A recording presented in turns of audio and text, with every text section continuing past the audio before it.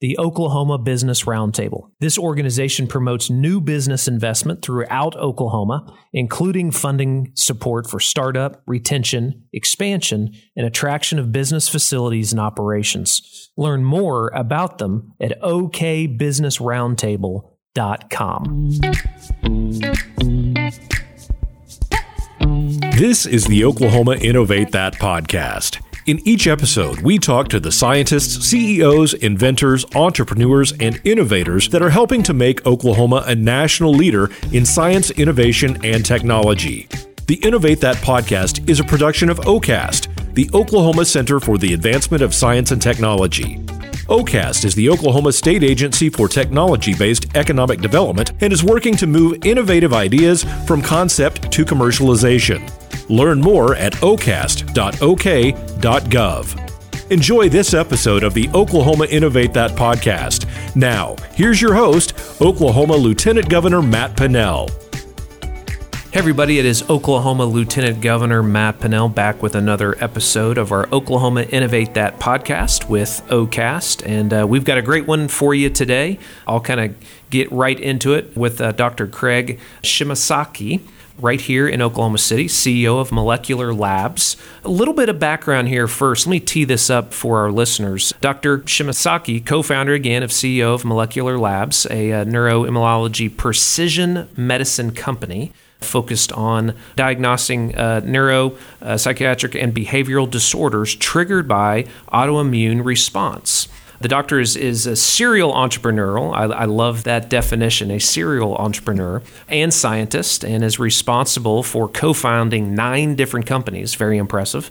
He was involved in raising over $30 million for these companies and participated in taking 5 companies public in the U.S. and Canadian stock markets. Very impressive. His research and development work includes researching for HIV vaccine, genetic breast cancer risk prediction, a rapid flu test, therapeutic and biological products for infectious diseases, and neuropsychiatric disorders.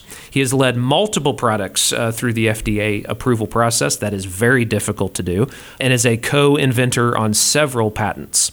He is also an adjunct professor at the OU Price School of Business. We love the OU Price School. I've spoken to their students many times, and has written several books. I'm actually looking at one of the books right now on biotech entrepreneurship.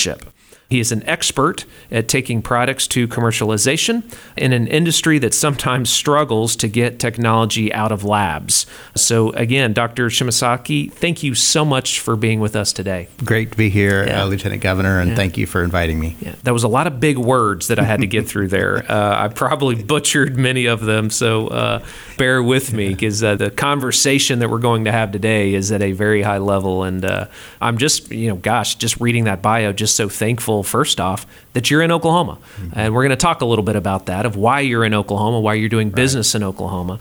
Right off the top, in your own words, explain what Molecular Labs does and the definition of precision medicine company. Okay.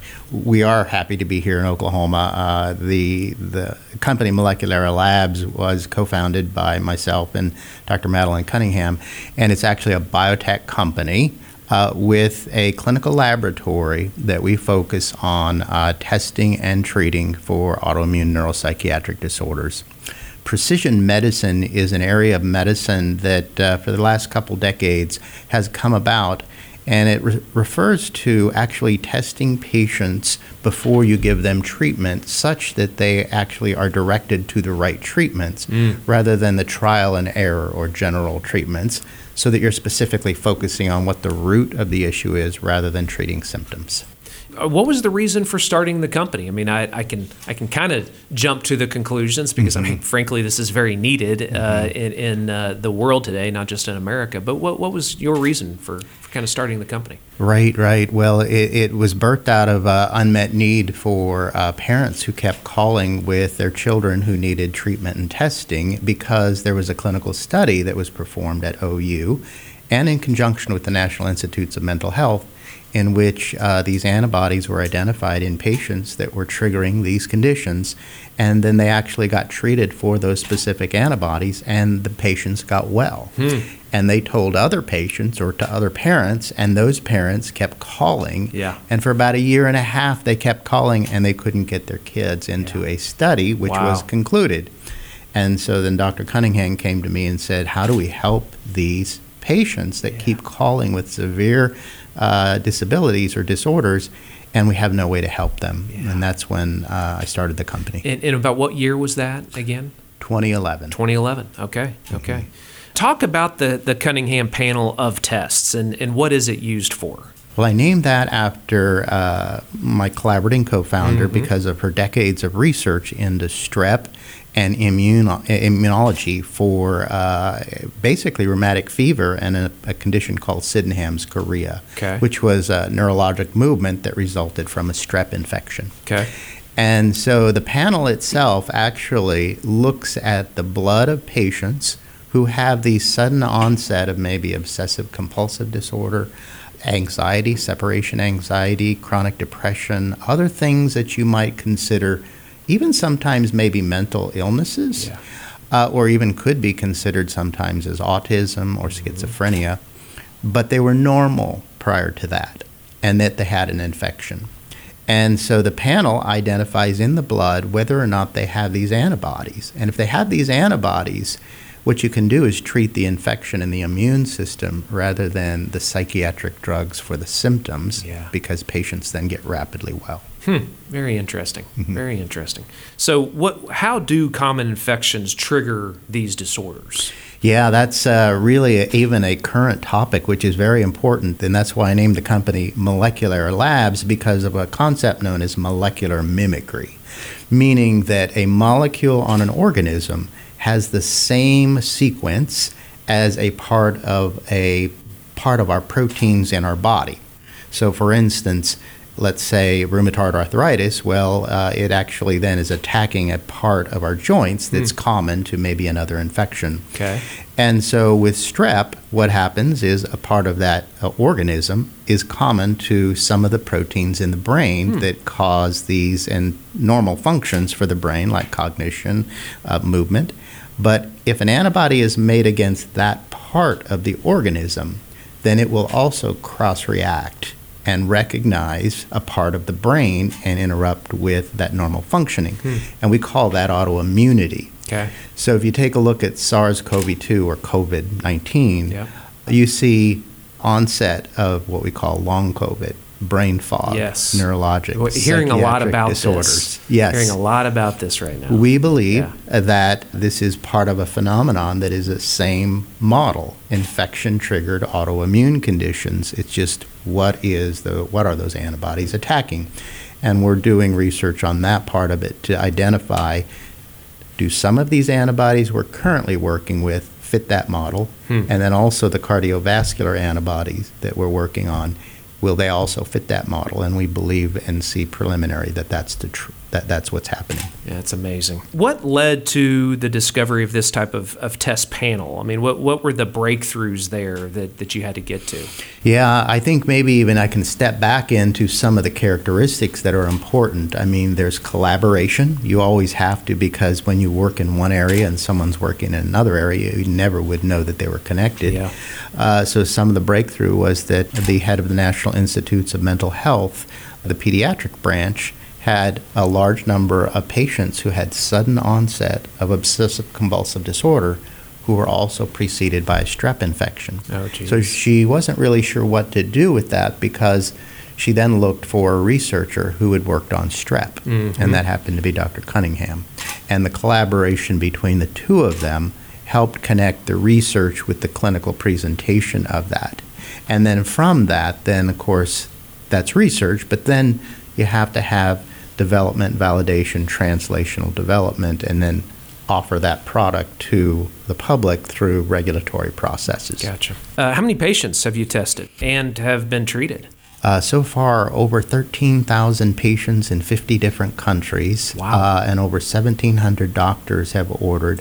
And all that, we don't have a sales force. Man. So it's been a demonstration that there is a need. Yes. Now, the next step is to be able to raise the capital to help expand, scale this, and work on these other products that I mentioned. Wow, that's an impressive number there. Are there any diagnosis and treatment related, success stories you'd like to share? We've got hundreds. Yeah, in fact, we've got videos. In fact, many of these we've tested and they've been treated a lot of children.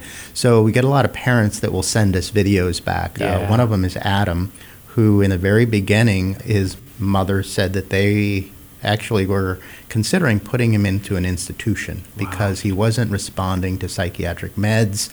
They had received the diagnosis of autism, ADD, ADHD. She found out about us, and we tested him, and he was positive and had these antibodies. Then a treating physician treated the immune system and the infection.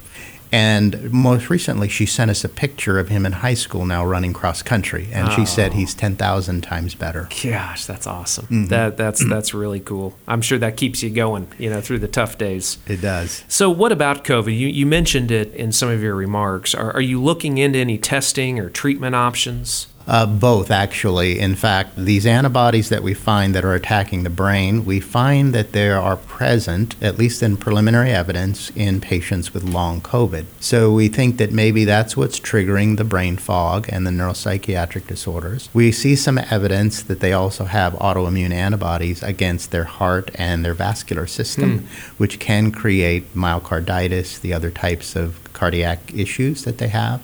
And so we're developing and working to develop a panel to test these patients so that they can be directed towards proper therapy and then help develop better therapies that are targeted towards those targets. Gotcha. That's exciting. It's certainly, I know we're turning a corner a little bit on COVID, but it's not going anywhere. I mean, it can morph into many other things, and it will be on the top of our minds moving into 2022. It's just going to be. It is, and unfortunately, that also then translates into the economic side of it, and the rest of the other thing, the social piece. So it's important that we treat the root of it, which is biological, and medicine. Agree.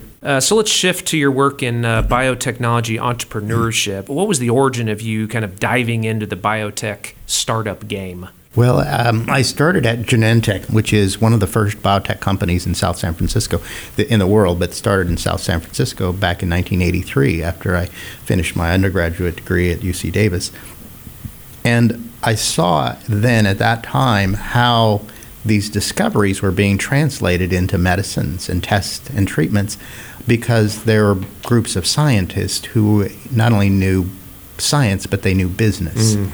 And from there is when I learned, and that was when HIV actually occurred, and we were working with other teams on developing a vaccine and recognizing the challenges of science. But then you can have the greatest discovery in the world, but if you don't know how to actually take that into some kind of process for a business and actually get that through regulatory approval and development, it doesn't really do a lot of good for a lot of people. So that's what birthed really the idea of moving into some area that I can actually make a difference in the life of people. That's great. That's great. What compelled you to write the biotechnology entrepreneurship books in this area? Because I have a couple of them in front of me right now. It actually wasn't a goal to write books. It was actually me chronicling all the things that I began to learn because one of the adages I like to think of is learn from the mistakes of others because you never live long enough to make them all yourself. So I thought if I kept a lot of them and then a publisher wanted to publish it and found I looked myself for books to help because after the second or third company, you realize that there's repeated kinds of concepts that keep showing up. But in the biotech world, it takes so much money and it takes so long. And then many of these founders of biotech companies were passing away and they weren't writing things about it. And you lose all that knowledge. And so that is when I decided to write the second and third book. is then to chronicle these things so that the next generation has the advantage of being able to leapfrog into things and help medicine and society. It's great that you're thinking that way. The future generations will be able to, and again, grasping that, learning from that early, to your point, so that they can leapfrog others and, frankly, position Oklahoma, if someone in Oklahoma is reading it, position us in Oklahoma better than other states too. Yes. What's the best piece of advice you can give to someone looking to start a business in biotech? Well, I think there's a number of things that are important, and one of them is to get a good foundation in science. Yeah. Because it's not one of those fields where you can just decide that, hey, I'm going to create a blood test or something that can do whatever, or I can develop a new therapeutic. You have to have a good basic training in science and medicine. And then the second is to have and learn about business, because the business part of it is combined with the science, and you create new risks. Yeah. And then the third is find good mentors. Look for mentors, and Oklahoma is working on making these mentors available. And I do help with another group in Boston. And then the fourth, I would say, is recognize that serendipity plays a role, meaning that you will run into individuals or you will come across problems that might spur on ideas. Yeah. But if you're a creative problem solver, you'll see it as an opportunity versus just another problem. Yeah, very good advice. So how has OCAST, speaking of mentors and working with different groups in Oklahoma, how has OCAST and the innovation pipeline helped your business grow? Well, I would say that if OCAST wasn't here, I kind of doubt the success of many of these other companies, because what OCAST does is work behind the scenes in the sense that they provide many of these grants that help move the technology along such that external investors find that it's investable. Yeah. So we have won ORS grants, which allowed us to translate many of these ideas into farther developed products. The early stage funding, which I don't know if it's still there, which is the seed funding, that allows a researcher to take an idea and move it forward far enough that maybe someone would be interested in it. Yeah. Because there's this big gap between research and commercialization. And if we fill that gap, then we can have more opportunities for enterprises that develop and are here in our state. So I would say OCAST not only has helped in the financial area, but OCAST through I2E has been also a vehicle that has helped with the development of not only our companies, but also other companies in the state. Yeah, that's good. And in general, I always ask, our guests, a couple of the last questions, we always ask our guests this question. In general, is Oklahoma a good place for biotech startups, and what could we be doing better when it comes to, kind of from a 30,000-foot view, what are we doing well in Oklahoma, what are we not doing well? But in specifically to biotech, is it a good place for biotech right now? Oh, absolutely. There are challenges just because of the field, but I've been here 30 years, and I was a California native, and I never thought I would leave. Yeah. But we've been here, raised our children here, and I'm actually recruiting scientists here because it is an entrepreneurial culture, and it is also a group of people who will help each other regardless if there's anything in it for them. Yeah. And that type of culture is not something you port over. You can port over programs, you can port over different types of protocols, but you can't port over culture. Yeah. And so what I would say is you take advantage of that. The cost of living, obviously, and all those other things, but the forward thinking and the willingness to collaborate and help, and then finding ways to be innovative and novel, and then create organically grown companies in the state rather than chasing. We do need other companies, but some of the best ones can be those that are organically developed and nurtured along. That I would say Oklahoma is absolutely a great place to build a biotech company. Now, we do need more funding, we do need more mentorship, and we do need more support, but the genesis is there. And I think with the Innovation District, the various types of activities, more funding for OCAST, external investors coming to be able to see, hey, this is, we're not a flyover state anymore. Maybe the East and West Coast, there's more opportunities in Oklahoma Yes. than Yeah. maybe just all those that are picked over on the east Yeah. and west coast. Yeah, that rise of the rest kind of movement. Yes. Yeah, that we hear a lot about. What could we be doing better? Well, I do think that some of those ideas that maybe might got shelved a while ago, such as the EDGE project, which was going to be $1 billion fund for the research capital of the plains, which through various other needs got allocated to other things that really have or important needs. But like anything else, when you invest like OCAST over a long term and you look at this rather than just a quarter or a year, look at maybe a decade. Yeah. What is going to be the difference? Yeah. And when you invest in research, development, commercialization, because medicine and science is an area, you don't say, hey, I want that cheaper product 25 years ago when I have a heart attack or something. You want the best and the most advanced treatment, therapies, diagnostics.